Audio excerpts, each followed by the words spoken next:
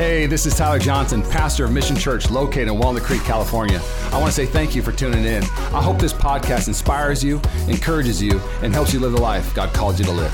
Enjoy. You came on a special day. You're getting a 2-for-1. I'm going to give you a 5-minute message on community. My job as your pastor is not to entertain you and give you a talk and send you on your way. My job is to move you to the things of God and to the promise of God and to the promise of your life. You ever been at a stoplight and seen somebody just not see the green light and you got to honk at them? Anybody? Who's quick to honk? Anybody? Yeah, you're just waiting there like, now, like one of those people.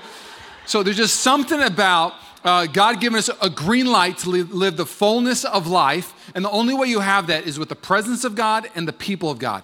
So I'm not going to force community on you, but I got to tell you the importance of it. Oh, I pray you hear my heart in it. It's just vital. I'll use a quick illustration in this first sermon. You're getting 2 sermons today. Come on now. So if you missed a Sunday, you're making up time. All right. So when I was a little kid, and this is just the truth of the way God did us, everybody needs a people and a place. Oh, you need a people and place. And so when I was 7 and I'd have a bad dream, my people was my parents and my place was their bedroom. I'd run at 3 a.m. into the room and my mom was so kind, she'd scoot over and I'd just sleep in bed right there because I was afraid. And then, I'm 9 years old. My dad brings home Nightmare on Elm Street with Freddy Krueger, lets me watch it. My dad didn't know the Lord. And so I remember watching that one. Scariest movie I've ever seen as a kid. I could not sleep in my room. So for a week, I just run to my mom's room like, oh, Freddy's going to get me, and she'd be like, get in, come on. I was 9 years old. So it was my people. It was my place when I was afraid. A thunderstorm would hit. I remember running to my parents' room. As I got older, my dad got angrier and angrier, and our house was an abusive home. It was a hard place to live. And so my best friend, Andrew, actually became my family too, and he became my people and my place. I almost lived over there in my high school years. On a hard day when my dad would flip out and start cussing me out, I'd go over to Drew's and just have to decompress. And I'll never forget, even when I broke up with my high school sweetheart, I'd been dating for 2 years, and we broke up. I called Drew that morning, and he goes, man, we're skipping school, we're renting movies, and we're going to watch movies at my house. He was my people and my place. You need people when you're going through hard times. Well, as you get older, you realize that those little things will help you cope, but they won't help you conquer. And the Bible shows very clearly in the book of Philippians, and Paul shows the first church plant ever in Europe. The church in Philippians, Philippi, that they need the presence of God and the people of God if they want to succeed in life. They want to thrive in life. And the presence of God really is a place. David says, you are my strong tower. You're my refuge. You're my place, God. When I'm in your presence, everything's good. But Paul doesn't just say presence. He says you need people.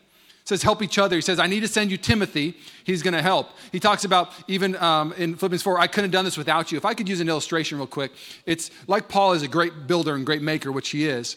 And if you're building a plane, there's 2 things in the back that you need to understand. This little fin in the back is for turbulence. It helps you from not crashing. Can we get an amen for that little fin? Next time you look at a plane, the big old wings, those are great. But you say, God, thank you for that little fin.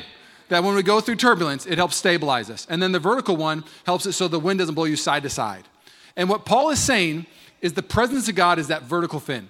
That as culture tells you to go left and right, if you listen to culture for the rest of your life, you're just going to live in the same place, go back and forth, and it's going to exhaust you. But if you live in the presence of God, you're going to move forward in life. Yeah.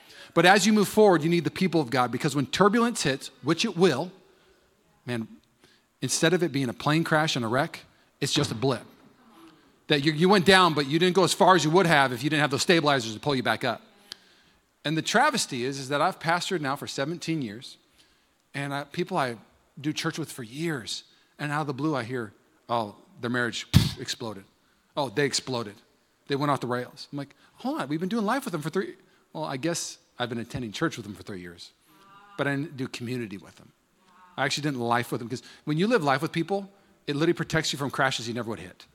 They are the stable. Hey, pull up. There's something about it. Hey, did you like my first sermon? How many going to sign up for a small group now? You're like, nah, I'm good. Try again. Okay, I got another one. You ready? I'm just kidding. Okay.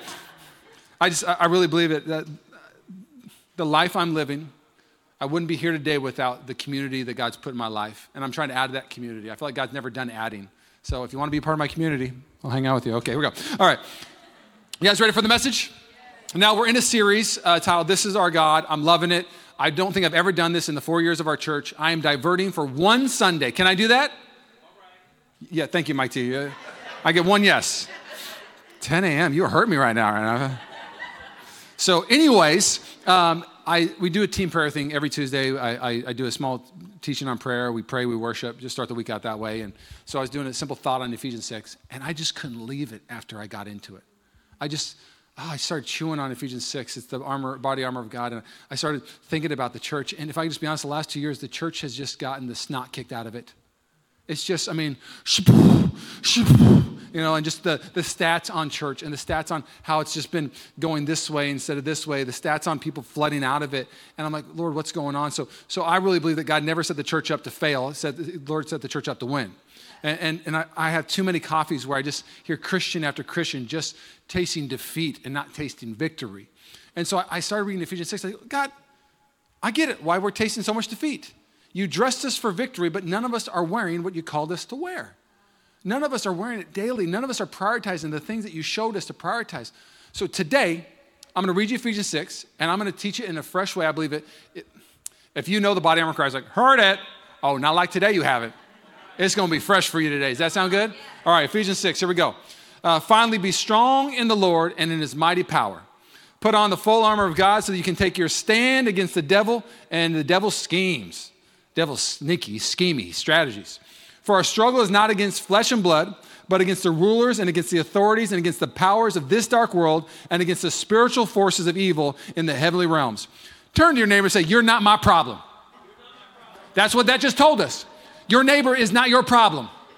It says that there is principalities. Darkness is your problem. I was going to do a little team building thing. I was going to have all the Republicans get over here, all the Democrats get over here, and say, "You're not my problem." And then we were going to hug and say, "We will unite over Jesus." And if you don't respond, I will do that. All right, I'm just kidding. So, again, it shows the problem is Satan and the gates of hell. That's what we're struggling against. That's what we're battling against. That's the force that is literally trying to divide and destroy the church. Let's keep going. Therefore, put on the full armor of God, so that when the day of evil comes, you may be able to stand your ground, and after you have done everything to stand firm. Then with the belt of truth buckle around your waist, with the breastplate of righteousness in place, and with your feet fitted with readiness that comes from the gospel of peace. In addition to all this, take up the shield of faith, with which you can extinguish all flaming arrows of the evil one. Take the helmet of salvation and the sword of the Spirit, which is the word of God, and pray in the Spirit on all occasions with all kinds of prayers and requests. With this in mind, be alert and always keep on praying for the Lord's people. We're going to be an alert church. Come on now. We're waking up today.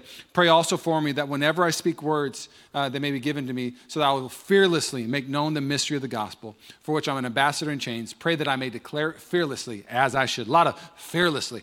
It's interesting, the book of Ephesians, one of my favorite epistles in all the Bible. It's one of the best books, if you ask me, just when it comes to pound for pound, scripture for scripture, on the theology of what it means to be the church. The first 3 chapters is the calling of the church. Why we are alive. Ephesians 1, you are chosen to worship God. You are alive to live for God. If you're not doing that, you're not really living. So it shows why you're alive. Ephesians 2, it tells you how you're alive, by the blood of Christ. So it's the calling of the church, the first 3 chapters. Then 4, 5, and 6, it's the conduct of the church. It's how you're supposed to live in life. It's how you're supposed to navigate marriage and serve each other. It's how you're supposed to honor your parents. It's how you're supposed to be impacted by the Holy Spirit. It's the conduct. So you have the calling and the conduct. At the very end of it, you think Paul would say, sincerely yours, Paul, peace. But then Paul goes, finally, I got to tell you one more thing. Here's why you're alive. Here's how you're going to live, church. But you need to know where you're living. So it's the how, it's the why, and the where. So here's why you're alive. Here's how you're supposed to live. Oh, and here's where you're living. You're living in enemy territory. You are living in Satan's playground. You're going to be building the things of God in the midst of a battle. Shots will be fired. Darts will be thrown. Things will be said. Be ready for bombs to be dropped, because you aren't building in Pleasantville. You're building in the world with a lowercase god named Satan and the demonic forces that are going to want to stop what you're trying to build. So if you're going to build an enemy territory, you better wear the right gear. You better have the right tools. You better have the right weapons. You better have the right pastors. Pastor Fox is not doing you well right now, Christian.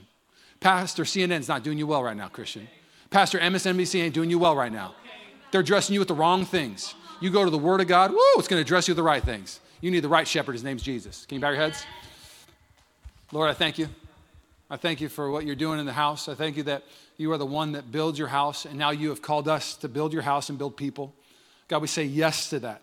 We say yes to getting in the game. We say yes to the battle. We say yes to the privilege it is to love and serve.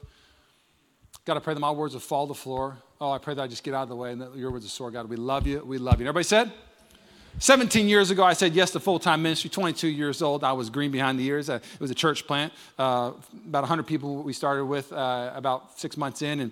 And when you say yes to a church plant, you're 22 and there's 100 people, you say yes to a lot of positions. So I was the youth pastor. I was the facilities guy. Toilet's plugged. You got to take care of it. Okay. Oh. That was hard. Hey, Tyler, the grass is growing. You're the lawn guy. So every Friday, I'd be mowing that lawn. Put an Avril Lavigne in my ears. Why you got to go make things so complicated? You guys remember that song? For some reason, Avril was my girl back in the day. I'd be rocking that, listening, mowing the lawn. But then the fourth job they gave me was the job that broke me. I can clean clogged toilets. I can mow the lawn for days. But then they said, you're going to be the kids pastor. I said, don't make me the kids pastor. I'm afraid of the kids. They can smell fear. Please don't make me the kids pastor. Tyler, just for a season, we're going to find somebody. It was the only time I ever said no to my senior pastor. I don't think I can do it. It's not my grace. It's not my grace. I can't do it. Like just a little bit. That 6 months turned to a year. So for a year, I remember showing up for the first one. I had the curriculum on the Sunday. I was doing the kids ministry, and the kids were running around. I was like, all right, I got a story about Moses, and the kids were like, bah, and I'm like, no, come on. And the kids like, ah. I'm like, okay, everybody sit down. Oh, I got him. For 10 seconds, and then, bah! I'm like, oh my gosh, what do I do? So finally, I put the curriculum away. I said, who wants candy? And everybody's like, yeah! We got to sit down if you want candy. They're like, okay. Now we're going to play a game. It's called the sword game. I think that's what I called it. And I was just going to say, everybody, I'm going to pass the Bible out, and I'm going to say a verse, and you're going to open it up, and then whoever finds the verse fastest gets a piece of candy. The kids are like, oh my gosh, I love kids ministry. And so then I would say, Matthew 6, da-da-da, and the kid would open it up, and I didn't even know what the verse was. And the kid would be like, such as are evil, gouge out your eye. It's not even a verse. But the kid's like, gouge out eye. Here's your candy, kid. Forget about it. Eye for an eye, tooth for tooth, whatever. Okay. And then I'd say James 4:6, God opposes the proud against grace humble. Good job, little Jimmy. Here's some candy, So I'd say some Old Testament ones, Leviticus. I'm like, why did I say that one? That one's so inappropriate. And the kid would read it. The Bible is TV mature, okay? And so that's what I did the first Sunday, and it worked. That's what I did for 52 straight Sundays. I was a terrible kids pastor. When I get to heaven, I for sure am going to have to repent of it. The kids that were in it, when I meet them, I will repent and then say, I'm sorry. I'm sorry for all the cavities. I'm sorry for the days when you went home and you had a sugar crash with your parents. I'm sorry. Now, what was fun, though, about being a kids pastor is you start to get to know the kids, and you get to know the family. Get to know the parents in a way by you get to know the parent by getting to know the kid. And what I mean by that is I could tell the kids who dressed themselves. The parent that just didn't care about what their kid wore, laid back, the kid would show up in their pajamas. Hey, Pastor Tyler. I'm like, oh, this is what I slept in. Hey, well, hair's like, disarray, Parent was probably too busy that day, every Sunday. All good. Hey, let your kid wear pajamas. The other kid wears a costume that day, I'm Spider-Man, Pastor Tyler, Oh, hey, all right. I guarantee you that your mom didn't pick that out for you. Somebody watched Spider-Man last week. I'm Spider-Man. And then the third one would be the one where the parent did dress him. I'm like, there's no way that Timmy picked out that tie today. There's no way that Timmy got the moose out and did his hair perfectly. Had his shoes shined and walked in with his Bible and was like, hello, Pastor Tyler, it's me, Timmy. I'm like, somebody's dressing Timmy. Now, I'm now a pastor of adults. I am an adult. It's crazy to think. I'm going to be 40 this year. And I can tell who dresses themselves, and I can tell who God dresses when I pastor them. I want you to hear this real quick. You can tell the parent by meeting the kid. You can tell who's in charge of that person, who's the one that is actually shepherding that person by the way that they dress. And I'm not talking physically dressing. I'm talking about the way they conduct themselves. The helmet of salvation, the helmet of hope, the way they talk about hope. Oh, wow, God's dressing your mind. You're not dressing your own mind because they have a hopeful mind because that's what the helmet of salvation means. They have the breastplate of righteousness. Well, they love God well and they love people well. Oh, wow, you dress with the breast. Oh, they use the word not as a hammer but as a scalpel. They use it in the right context and care. Ooh, that person dresses. When they go through a hard season, they're dressed well and so they respond well. And then I see the ones not responding well. Not loving well. I'm like, man, you're just not dressed for this. It's interesting that throughout Scripture, dress is so important. Can I double down on this thought? You ready for me to double down on it? The very beginning of the book of the Bible in Genesis, the first thing that Adam and Eve tried to do is dress themselves.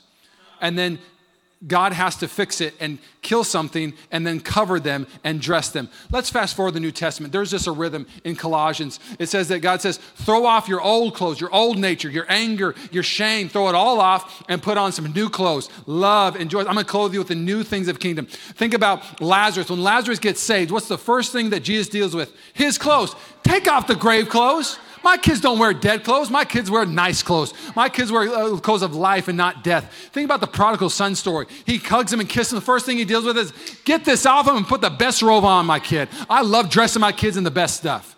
There's just something about it. Oh, my kid's going to battle? You're not going to have anything for battle. I'm going to give you all the armor. I'm going to give you everything. I'm going to get you suited and booted. So when you go out there, night. Something about a parent setting their kid up for victory and enjoyment and an abundant life. If we had 10 inches of snow in the Bay Area and your little kid ran out to you, I want to go in the snow. They had shorts and a t-shirt on. They'd never been in the snow. And you said, yeah, go for it. Barefooted, no gloves. They're going to be out there for an hour. Hands are going to freeze. They're going to be miserable. Maybe catch frostbite, maybe even lose a limb. What kind of parent would allow their kid to go out into the snow in those kind of conditions and be burnt by the conditions instead of saying, hey, come here. Okay, you want to go outside?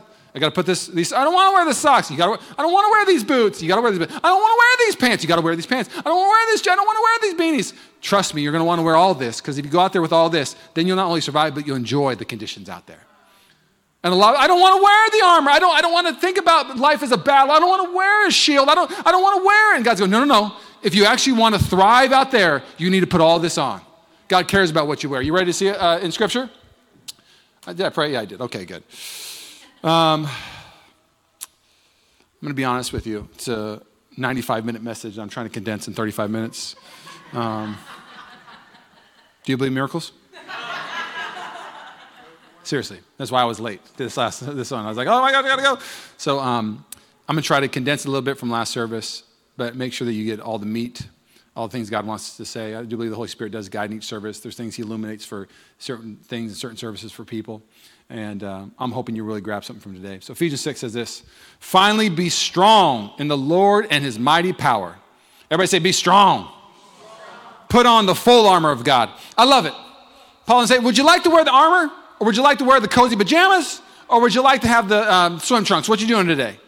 No, there's no discussion when you have a spiritual father. The spiritual father say, you know what you need today? You need the full armor. Oh, I don't want to wear the full armor. Well, then you're not going to enjoy today. Put on, it's not even at the discussion. If I could put it this way, every day I see people put on fake strength. It says, be strong in the Lord. All of us want to be strong, but we put on fake strength some way, a fake face. Just like I said, little kids would come dressed up. All of us put on some kind of costume sometime. I saw this thought on Instagram. If I talk this way and act this way, then I'm going to be presented well, so I'm going to put on some fake strength today. Man, if I could just double down on this thought of dressing. When I was in 7th grade, it was the poorest season of my family's life. We were broke. Food stamps, you name it, all good. It's part of my story. I actually love the part of my story. I feel like God really used it in my heart, my life to leverage for good. But I mean, food stamps, lunch ticket, no money for school clothes, you name it. My dad was out of work. My mom was a part-time waitress trying to raise 4 kids. It's pretty impossible with that kind of paycheck. So in elementary school, it doesn't matter what you wear. You could wear a Tasmanian devil t-shirt and American shorts and walk around and everybody thinks you're the coolest thing since sliced bread. But then you get to junior high and people are like, what are you wearing Tasmanian devil for? Haven't you heard of the Gap or Abercrombie or Old Navy, And so we had this group of girls that would walk up like, what kind of jeans are you wearing? I love those jeans, And so my buddy's like, oh yeah, these are Gap, So somebody walked up to me, I remember in 7th grade, our schools were K through 6, and then 7 through 9 was junior high in Puyallup, Washington. So 7th grade was the first day of the junior high. The first day I realized that I needed to wear nicer clothes, I guess. And so the girls came up to me, hey, Todd, what are you wearing? What are those jeans? Like, Route 66 Kmart? Yeah, pretty cool, right? Yeah, you're welcome. Yeah. Yep, I don't know what it means, but they're like, oh, Route Kmart? And I'm like, oh. These girls, they're all wearing Abercrombie. And then I only 2 shirts. And I remember even one of the girls asked me, why do you always wear the same shirt, Tyler? And you always think, well, it's my favorite shirt. I mean, I got other shirts, of course. I mean, it's not like I'm poor. I got a lot of shirts. And then I remember Christmas came, and my aunt was the rich one in our family. And for Christmas, I always get one good Christmas gift. And so I could ask for whatever I wanted. And so I asked for a Chicago Bulls bomber jacket, starter jacket. I was in a big Tupac phase at the time. And so, Yeah, anyways, I could rap Tupac. Anyways, so I remember putting on the bomber jacket, and it was worth like $150. It was very expensive. So I wore that every day to present that I actually had a lot of nice stuff. Like, ooh, Tyler's got a nice starter bomber jacket. That's nice. And then basketball season started, and I remember I had these shoes that literally had dogs on them. It was like a husky, and I'm running around the court, and I'm sliding everywhere, and my friends were like, get new shoes, man. Your shoes are terrible. And I was like, oh, yeah, man, you know. And so finally, I ended up, my aunt getting me new shoes, and they were the Converse React Juice. We asked for my Christmas present early that year, so I got my Converse React Juice shoes. They were the grandma moms. They were like over $100. So I wasn't sliding anywhere. I remember showing up to practice, like, where do you want me to go now, coach? You know, I felt swagger getting my new shoes on. There's something about it. But I'll never forget 10th grade. Fast forward a few years. My mom comes up to me and goes, my mom now had been promoted to the caterer at the Tacoma Yacht Club. My dad now had a job. So now we actually were middle class. No longer were we on food stamps. And my mom said something to me for the first time I never heard. Are you ready to go school clothes shopping? School clothes? We do that in this family? She's like, Todd, we're going to take you school clothes shopping. You're going to high school. We're going to get you some clothes. I was like, where are we going? I'm going to take you to the Gap. And I remember being like, oh my, I feel like Pretty Woman. I was like, oh my gosh, big mistake, okay? And so I walk into the Gap, and I'm just buying everything. I'm like, I'll take it. You know, as much as I get. My mom gave me a spending limit, of course. I remember I got so caught up, I bought a turtleneck. And turtlenecks in high school were not in, okay? But I was like, I love it. It was like a khaki turtleneck. And I remember, like, the first week I wore it, and I walk in, like, oh, I'm looking good in my turtleneck. And then all my friends, when they saw me walking, like, what are you doing? You look like David Copperfield. I'm like, I don't know. I got caught up. But it's Gap. It doesn't matter, man. We don't do turtlenecks right now. So I got caught up. But it was one of those moments I couldn't wait to go to the Gap. The Bible says, blessed are those who are poor, for the kingdom of heaven will be theirs. The translation is, blessed are those who realize they are broke. They are poor without God, for the kingdom of heaven is theirs. All of the clothes of heaven will be theirs. Can I give you an illustration real quick? Some of you think you're not broke, and you're broke. You think I was poor in 7th grade? You're way poor if you don't have God dressing you. You've been wearing the same shirt over and over again. You've been wearing the same fake costume. You've been wearing the same things over and over again, trying to get through life. And God's saying, I'd love to take you. I'd love to take you to the kingdom and put something on you that will be better than anything. And that invitation, once you realize how, oh yeah, I'm ready. Oh, we do that? Okay, I'm down. I'll take that. Yes, I'll take the helmet. I'll take give me the belt of truth. I'll take it all. There's just something about that eagerness to actually get the things of God. The only reason you'd be eager is because you realize how poor you are and you need it. May God open your eyes to your poverty at times. Amen? So the first thing he shows us simply this is that you need to be strong and put all of it on. Not some of it, all of it on. Next one is so that you can stand against the devil's schemes. The devil's schemes. Who grew up in Pentecostal background? You Pentecostal background people? Come on, I was saved in Pentecostal church. I'm thankful for my Pentecostal roots. The Holy Spirit's alive and well.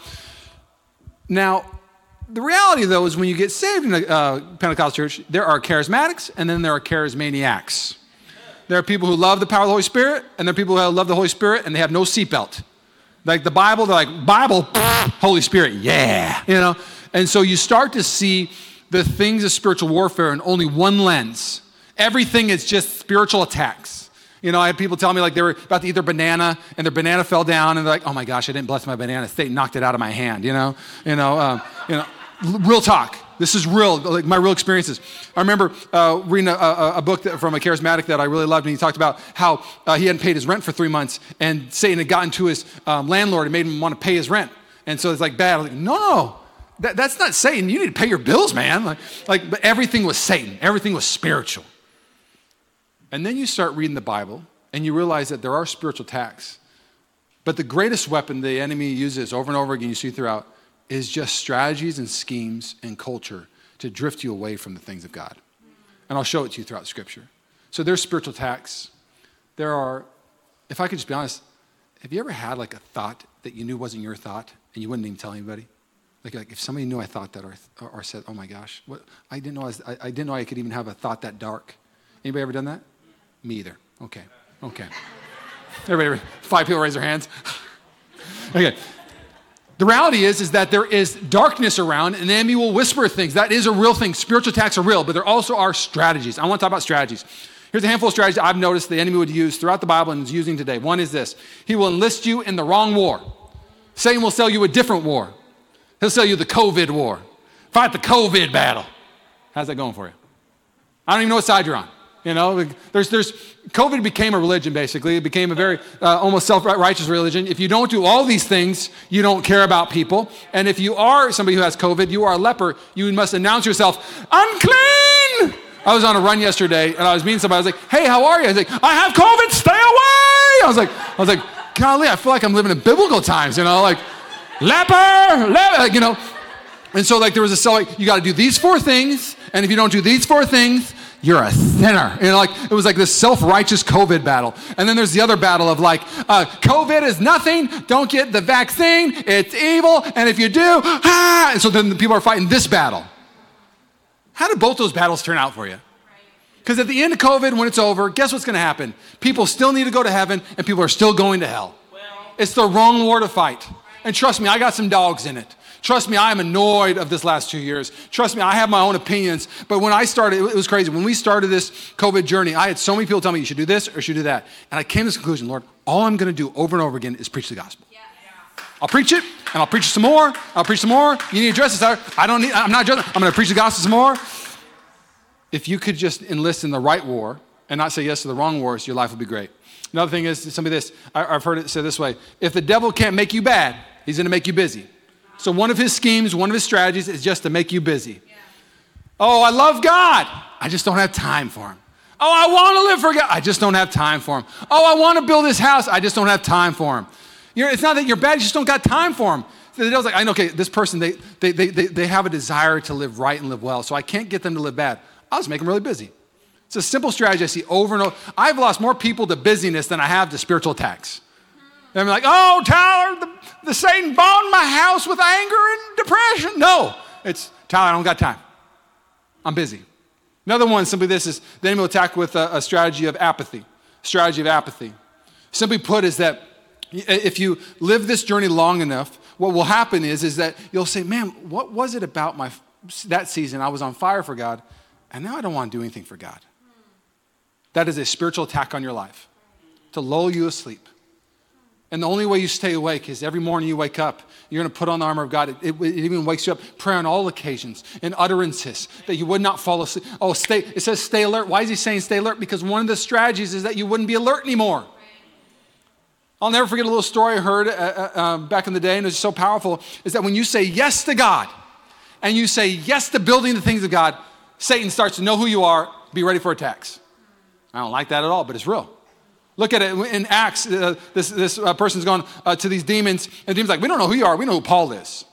Satan's not omniscient. Demons aren't omniscient. The reality is that when you start to say yes to God, you start to pick a fight with the enemy. And the enemy starts to send things your way.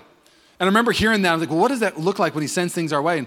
And the story was such a powerful story I want to share with you. I'll make it quick. But basically, this young gal wanted to say yes to mission. So now the demons are like, hold on a second. There's a young gal. She wants to say yes to building the kingdom. We got to stop her. And so the demons go to Satan and tell her, hey, she's going to go on to missions. How do we stop her? Hey, go tell her she's inferior. Go tell her she's not good enough, that she's dumb. Use every word you can to make her just feel she's not worthy to do what she feels like she's called to do. She comes to the pastor and she goes, I don't know, but this last week I just felt in my mind over and over again, I'm not ready. I'm ill-equipped. I'm inferior. All those things that you hear, that's not from God, by the way. You need to know the shepherd's voice. Oh, Noah's voice. And so the pastor goes, hold on a second. Shares the shepherd's voice. God equips the called. You're more than equipped. It's not about you being good enough. It's about how good the gospel is. You can do this. And go, okay, I'll do it. And then another tack, it could be provision. Oh, I don't have enough money. No, God can provide. God's will, God's bill. If it rhymes, it means it's true. You know what I'm talking about. Come on now. And then shame would come. Oh, I'm shamed. You don't know my past. God could never. No. He can use you. He can use all these things over and over again. So finally they tell Satan this, and Satan goes, okay, I got it. Get out of the way. I'm going to do this one. Comes a young gal and simply just says this to the girl, you have plenty of time. And for some reason, that strategy of you have plenty of time, you can go all in next year with God. You can go all in with community next year. Oh, next small group quarter, that's when you'll actually have community. Oh, next, and what happens is when you have that kind of strategy take root in your life, it turns from 1 week to 1 month to 1 year to 2 years. And like, how in the world am I living this way? And I used to live that way because he said yes to a strategy that was not from God. Wow. Woo! I should stop preaching right there, but that's my first point. Okay, here we go. I haven't even gotten into the armor. I told you it's a 90-minute message, and I have 6 minutes and 17 seconds. I really have about 15. Can I go 14 more minutes? Okay, go. Okay, sure. Not really, but okay. For our struggle is not against flesh and blood, but against the rulers, against authorities, against the powers of this dark world, and against the spiritual forces of evil in the heavenly realms. First thing we see that God establishes is real Christianity is a fight. Real Christianity is a fight. Some of you fought to get here. Some of you fought on the way here with your spouse. Fights are everywhere, okay? So real Christianity is a fight. You got to fight for your marriage, fight for friendship, fight to stay healthy, fight to stay soft. My first senior pastor told me, you got to have tough skin and a soft heart, Tyler. You got to fight to keep a soft heart. It's just something about a fight. Another thing it shows us second thing is that Christianity is a struggle. This will be a struggle. Church will be a struggle. It's going to be, you're saying yes to community with a bunch of jacked up people. Church is a struggle. This new thing that's big right now is deconstructing the church. Another word for deconstruction is called hurt. I've been hurt by the church. People are deconstructing the church and departing. They're not deconstructing and rebuilding. Yes, some liturgies should be tossed out. Yes, some methods should be tossed out. But Jesus and the community of God should never be tossed out. The church will be a struggle. I may mess up one day. I don't think I will. I think I'm at about 1,000 with you. Not. Okay, let's use the not joke. That's an old one. That's a 90s one. The suit is black. Not. Okay, so anyways. But the church will be a struggle. Another thing that's going to be a struggle is politics will be a struggle. The nation will be a struggle. Wherever you live will be a struggle. There are tensions you can manage and struggles you can solve. These are ones the Bible shows. These will just be struggles till Jesus comes back. Doesn't mean that you can't have heaven on earth. Doesn't mean you can't have peace in your home. But there always will be a struggle as you fight for those things. So there'll be a struggle in the nation. Another thing there'll be a struggle with is there'll be a struggle with yourself. So you'll be struggling with yourself. Why am I still sinning like this? Why did I do that yesterday? Oh, why do I think that way? Why do I respond that way? Oh, you struggle with yourself. And then you struggle with people. Why did that person do that? Why are people so dumb? You ever say that? My wife and I the other day were like, man, sometimes I understand Dark Knight now. Just have people walk on the ice and get rid of the bad ones. You ever done that? Yeah. We said it. We didn't mean it. We're pastors. But sometimes you feel that way. Just people, when they look like they're the problem, you're like, just get rid of the ones that think differently from me and everything's fine. It's a struggle. So what do you do if there's a struggle? This is what one of the theologians says. Paul says, if you blame the problems in your life strictly on your own failures or on church or on politics or on the world, you'll end up hating the world or hating the church or hating yourself or hating people. Do you know what righteous anger is? There's two Greek words for righteous. So righteous is a relational term, right standing, and the other one is straight and not crooked. So righteousness would be straight, not crooked. So when you are angry and hate the wrong things, you are having an unrighteous anger towards it. I have an unrighteous anger towards politics, right? I have an unrighteous anger towards the church. I have an unrighteous anger towards myself. I have an unrighteous anger. God says, I want to straighten out your anger, and I want to be pointed at Satan and the gates of hell. Because sin should bother you. Pain should bother you. The brokenness of the world should bother you. Some of the laws being passed should bother you. When you read that, how could this happen? Why is this happening? Take that angst, point it at the gates of hell, and start praying against what actually is causing it. There's something to be said about somebody saying, okay, I'm frustrated, but I'm going to point it at the right things. I'm going to have righteous anger. I'm going to point it at the gates of hell. I'm going to love people well. They're not the problem. The gates of hell is the problem. Oh, the principality that rules this region, I'm going to push them back day by day because I'm angry when I see what's happening in my Bay Area. Oh, can I get an amen for that? You ever hear those pastors? I'm preaching better than you're responding. That's happening right now. I'm just kidding. I'm preaching better than you're responding in the chats. I'm kidding. Okay. Third thing we see is it's spiritual. Third thing we'll see, let's keep going, we're almost done.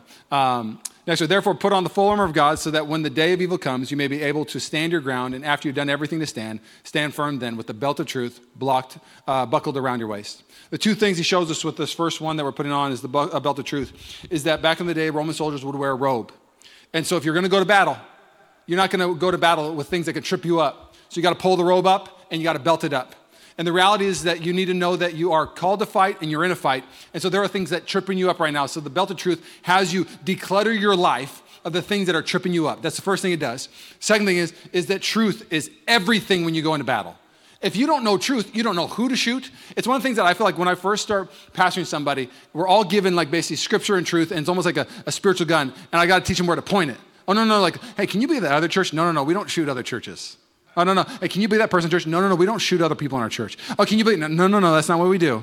The truth shows that we don't do that. We reconcile, we forgive, we speak well of people, we don't gossip. There's just something about having truth that point your life in the right direction. So I want to show you something real quick. Here's why truth is so important.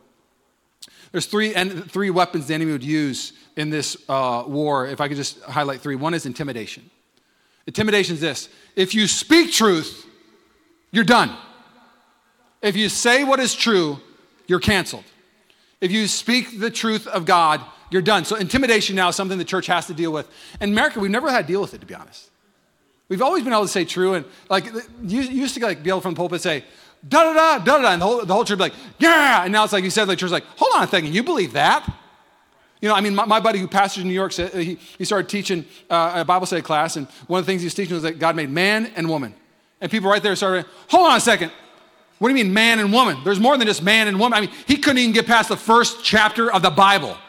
Because the reality is there's different mindsets and different truths out there, and the Bible is the truth. Yes. Even what I just said there might offend you. Right. I don't care. Actually, I do, because I'm a people pleaser. Please don't be mad at me. Oh, it's hard. So anyways, so there's something about reading the Bible and speaking what's true. One of the greatest things that ever happened in my life is having people in my life that speak truth to me. Know your calling where you're supposed to speak truth. Don't go speak truth to the Starbucks person that doesn't even know you. Go speak truth to people that you love. I remember I was in love with the Lord, 16, fell in love with the Lord. 2 years went by. I'm 18. I started dating this girl, and I liked her a lot. She lived far away from Puyallup, about an hour drive. So Saturday nights we'd hang out, and I'd hang out late. I didn't have a curfew, so I'd come home at 3 a.m., and church was on Sunday. I'd just sleep in. And one of my buddies said, Tyler, what happened to you, man? I said, what do you mean? He goes, man, you used to love God. You used to be in the church every Sunday. You've been gone for 2 months. Well, I'm dating a girl. It's just hard to get. You're going to let a girl, like, man, this isn't the Tyler I know. And I remember it bothered me. I felt like, how judgmental. First I was like, you don't get it, hater. You wish you had a girlfriend, you know, all the single people, all, whatever, So and then I started driving home and I started weeping because there's something about the truth that just pierced me in a place like, Lord, I don't love you the way I did. And somebody loved me enough and they weren't intimidated enough. They actually spoke truth and love, and it saved me from myself. Man, speak truth to people you love. Oh, speak it to them. Let them know if they're being gossipy or unkind. Say, hey, come on, hold on. That's not you. You know that's not you. Second thing that happens, another weapon, is compromise. Satan won't even be up front and try to punch you in the face. He'll just try to make a good deal with you. Hey, what do you think about just this part? Surrender this part. How about this part? Just surrender this part of your life. Oh, just surrender this part. And then surrender this part. Eventually, as the enemy has you compromise truth after truth after truth, you realize you don't even know who you are anymore and who God is anymore, and there is no more ground to be taken back because you're owned by him and you're not being led by God. Oh, don't compromise truth to the enemy. And last but not least, the other thing is deception. I've lost more people to deception than anything else in the church. The enemy in deception, one of the greatest spiritual warfare battles you see is Matthew 4. Jesus is going to go into his purpose and go change the world. We're supposed to follow Jesus. Go into your purpose and change the world. And what happens? Satan comes and sells him a lie. Do it this way. Live this way. You can have all of this. And over again, how does Jesus battle Satan? With truth. Scripture, scripture, scripture. I could preach that. That could be a sermon in itself. But the reality is if I could use an illustration, the Bible is like the TrueCar app. Now, TrueCar, if you don't know what the TrueCar app is if you go to a car lot to buy a car, I'm going to use an illustration. The car salesman, Satan. I'm sorry if you're a car salesman. I know car salesman, but for this illustration, you got to be Satan, okay? It's cool. Okay, sweet. So the car salesman, Satan, and then trying to sell you a car. And back in the day, you didn't have this TrueCar app. And so the car salesman could say, hey, this Ford Explorer, there's a chip shortage. It's the only Explorer in the Bay Area. It's $85,000. I know the sticker price says 60, but it's $85,000. And if you don't buy it today, there's no more Explorers. You're like, oh my gosh, I should buy it. You're like, hold on a second. There's a TrueCar app. It tells me all the cars in the area, that how much they sold for the last week, and there's any other ones, and how much they sell for. So you pull up the TrueCar app, and you're like, actually, there's one selling for $60,000 2 blocks down the road at the other dealership. And the car, oh man, I wish you didn't have that app, because before I could tell you a different price, and you had no idea, I can't rip you off anymore. And the reality is, the saying goes, hey, this is what it costs to live a good life. And like, hold on a second, that actually will destroy my life, because I got the truth, and it's the belt of truth. I'm not going to listen to your lies. It's amazing. A lie does not have to be true to be powerful. A lie just has to be something you buy into and you oversell for. Oh, have the belt of truth in your life. Amen? I got 7 minutes. Hey, thank you. I'm trying to, okay, let's keep going. With the breastplate of righteousness. We're going to do the breastplate of righteousness. I'm going to give you a 30,000 view on this one. This should be a 7-week series. I hope you're getting something out of it today. With the breastplate of righteousness in place. When I was a young Christian, I pictured righteousness as integrity, character, don't do anything wrong. Put on the don't do anything wrong breastplate and go live today. And then you study the word of righteousness, and it actually is a relation word to be right standing. And basically, if I could read you a quote, this is when I put on the breastplate of righteousness best in my life. I wrote this down as a thought of my own. I love people best when I allow God to love the worst of me. The only way the breastplate of righteousness goes on your own heart is that if you start your day and say, God, here's all of me, the best, the worst, the ugliness, and God loves you and loves all of you, forgives you. He's reconciling things. You let him see everything. And as you allow God to see everything in your life, you realize, man, I'm so broken, but I'm so loved. And because you're so broken, so loved, you start, God, if you could conquer this, I can love the same thing out there. If you can redeem this, I can be a part of redeeming the same thing out there. And so what happens is when you're a great lover of God and you're loved well by God, you love people well. That's what the breastplate of righteousness means. And now the other part of righteousness, right standing, is the crooked and straight, aka it's been approved. And a way that I could say this to you real quick is like a house that's been earthquake approved. But who really knows if a house is earthquake approved until there's an earthquake? Can we agree with that? But once an earthquake hits, a big one, and your house is standing, like, man, this is a good house. And really what the breastplate of righteousness is it's getting you earthquake approved. That there will be a shaking in your life. There'll be a shaking in a relationship. There'll be a shaking in things. And the breastplate of righteousness say, I'm standing firm. I still love you. I'm standing firm. I'm still building. I'm standing firm. I'm not, hey, Bay Area, there's been a shaking. But my breastplate of righteousness says, I'm not giving up on you. Oh, there's been an earthquake here. I want to leave. Nope. God loves my brokenness. I'm going to love this brokenness. There's just something about having that kind of breastplate. Ooh, soft, tough skin, soft heart. Loving people well. That's what it means to love people well. Are you getting anything out of the message today? All right, we're almost done. And with the feet fitted with the readiness that comes from the gospel of peace. So it says, for your shoes, put on the gospel. Now there's two words for life in the Greek, bios and zoe. Bios is just the quantity of life. It's the generic term for life. And then Zoe is the quality of life, the description of the type of life God would want you to live, the abundant life. So there's a Zoe life that God comes and promises. I have come to give life and life abundantly, a Zoe life. It's the gospel message that Jesus would die a death that we shouldn't, die the death that we should have died and live the life we should have lived so we can actually say yes to a Zoe life. That's the promise on the gospel, I put it that way. So why is it out of all the parts that you could be putting on that the shoes would be the gospel? Not the shield, not the breastplate, not the helmet, not the belt. Why the shoes? You need to know something about shoes. Shoes at this time, ever since Alexander the Great, were the most important thing for you to wear. If you wanted to stand firm in battle, they had cleats. They're almost like cleats, the shoes that he's talking about. If you want to stand firm, not slide around, they had cleats on them. They had to fit well. If they didn't fit well, you'd have blisters and your feet would be done. Can you imagine? You have all the right armor, but you're wearing the wrong shoes. How would it feel to walk into battle? Can you imagine wearing stilettos to climb Mount Everest? Can you imagine that? You can't. It would be impossible. It would be painful.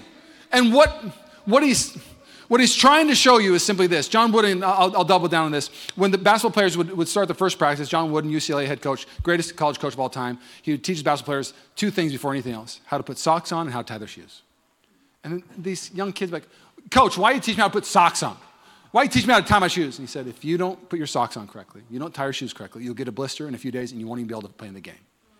And the reality is if you don't realize how to put the gospel in your life every day, you'll get blisters, you'll get religious and self-righteous, and you won't be able to walk the way God called you to walk anymore.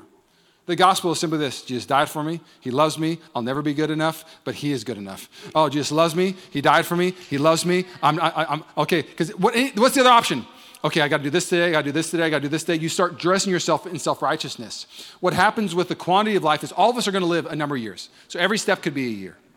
And you walk in with the gospel, it will give you peace in your weak moments, and it will give you joy in your great moments because God gets all the glory. There's just something about Jesus being a part of every step of your life. It will change the not only quality of your life, but the quantity of your life. Can I get amen for that? Woo! Make sure the gospel is a part of every day. Come on. Almost done. In addition to all this, take up the shield of faith with which can extinguish all flaming arrows of the evil one. I'm going to invite my keys or guitar. Who we got?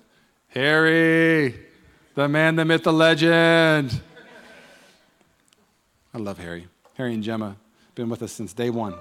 Pillars in this house, just the best. Love them to death. I didn't know them. Did you guys come the first Sunday, Harry? Mailer? Was it a mailer? No, like, did you guys get a mailer? Like, how did you hear about it? Actually, a friend told us about it. There you go. Come on. Are you happy you came? Very. I'm happy you came. We just had a moment. I love Harry. So take the helmet of salvation, shield of faith, with which you can extinguish all flaming arrows of the evil one. I wrote a simple thought. Fear freezes you and faith moves you. Why do you need a shield? Because it's going to be hard to move forward. Oh, it's going to be hard, church. It's hard to move forward. It's hard to love again. It's hard to serve again. It's hard to believe that your big mistake is not going to hurt your next season of life. It just takes faith in believing that the one who is the author and the redeemer is actually going to do that in the next season. When one season tells you something else, when fear tells you something else, fear just freezes. Man, the church should be full of faith and not fear. I have a whole message on that, but I got no time, so we're going to go next one. Take the helmet of salvation. Simply put, it means the helmet of hope. The Roman soldiers would have little symbols on their helmets, and they would show victory of past battles. And so they would go into a battle going, hey, I've won a battle before, I'm going to win again. And really what the helmet means is we put on the helmet of salvation, okay, the greatest battle has been won, my soul has been saved, the grave has been conquered, death has lost its sting. I can put on the helmet of salvation knowing that I have hope for everything else, because if God can conquer the grave, he can conquer this in my life. I'm going to a new thing. There's something about putting that kind of hope on your life. And then last but not least, and the sword of the Spirit, which is the word of God, So it's to take the sword. So now you got all these things to protect you, but now you're going to need something to fight with, something to battle with, take back ground. Now the word is rhema, and the sword is mahira. All the swords that Paul could have chose. He didn't choose a big old sword. He didn't choose a big old hammer. He chose the word mahira, which is a small knife. If I can use the term, almost like a scalpel. Okay, you're going to go into battle, and I'm going to give you the word of God, but don't use it like a hammer on people. If people get done talking to you and they feel like they just got hammered with scripture, and they, oh, so good to know that scripture now, thank you. Take care. But if people are with you and you take out the word, the mahira, the sword, because it's more like a scalpel, and you cut away the shame from their life with the power of Jesus and the truth of Jesus, and you cut away their past, and you start cutting away the things, and you start adding things, you start doing heart surgery with the scalpel that God's giving, which is the word, the mahira, and people walk away and say, man, I didn't know I could be free of this. I didn't know God saw me this way. I didn't know there's more in me. I had no idea that God loved me that much. There's just something about that kind of Christian that knows how to wield the sword. I mean, like a surgeon with a scalpel, they're just not throwing it away everywhere. They are careful in how they use it. Oh, be careful with how you use the word of God with people, and use it well. And the last thing, if I could just tell you this, and I'll pray, is that it's an interesting picture that all the armor is for the front, and there's nothing in the back. Paul doesn't say, hey, so when you retreat, put on your cape so you don't get hit in the back while you run away from everything. Each season, church, I want to encourage you. If you stand firm this season, I applaud it. If you're moving forward this season, I applaud it. But I really believe that God's doing something in our house. We're going to take back ground in 2022. Souls are going to be saved. Lives are going to be changed. God's going to build his team. What I love is God has been maneuvering chess pieces. I'm playing checkers. He's playing chess. And he's building a team. He's sending great people to this house because great people are going to come here and they need to be shepherded. Are you ready to change the world, church? Will you bow your heads? God, I thank you for what you're doing at Mission Church. I thank you for the gift that the armor of God is. I thank you that it's something that is something to be treasured. Oh, not something, I got to put it on today. No, it's a great thing, God. I thank you for the gift that the armor is. With every head bowed and eye closed, you want to say yes to Jesus, yes to heaven, no to hell. With every eye closed and every head bowed, you want to say yes to Jesus. I just want you to raise your hand, catch my eye.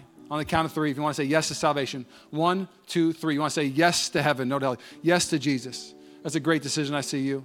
I'll never forget raising my hand. If you want to say yes, you can say yes in the chats or email us. We want to celebrate with you. Mission Church, I love you. Next week, we're in Numbers. This is our God. Woo, it's going to be a good one. I can't wait. I'll see you next week. God bless, 10 a.m. Thanks again for listening to the Mission Church podcast. If you enjoyed it, make sure you subscribe so you can keep up on our weekly sermons.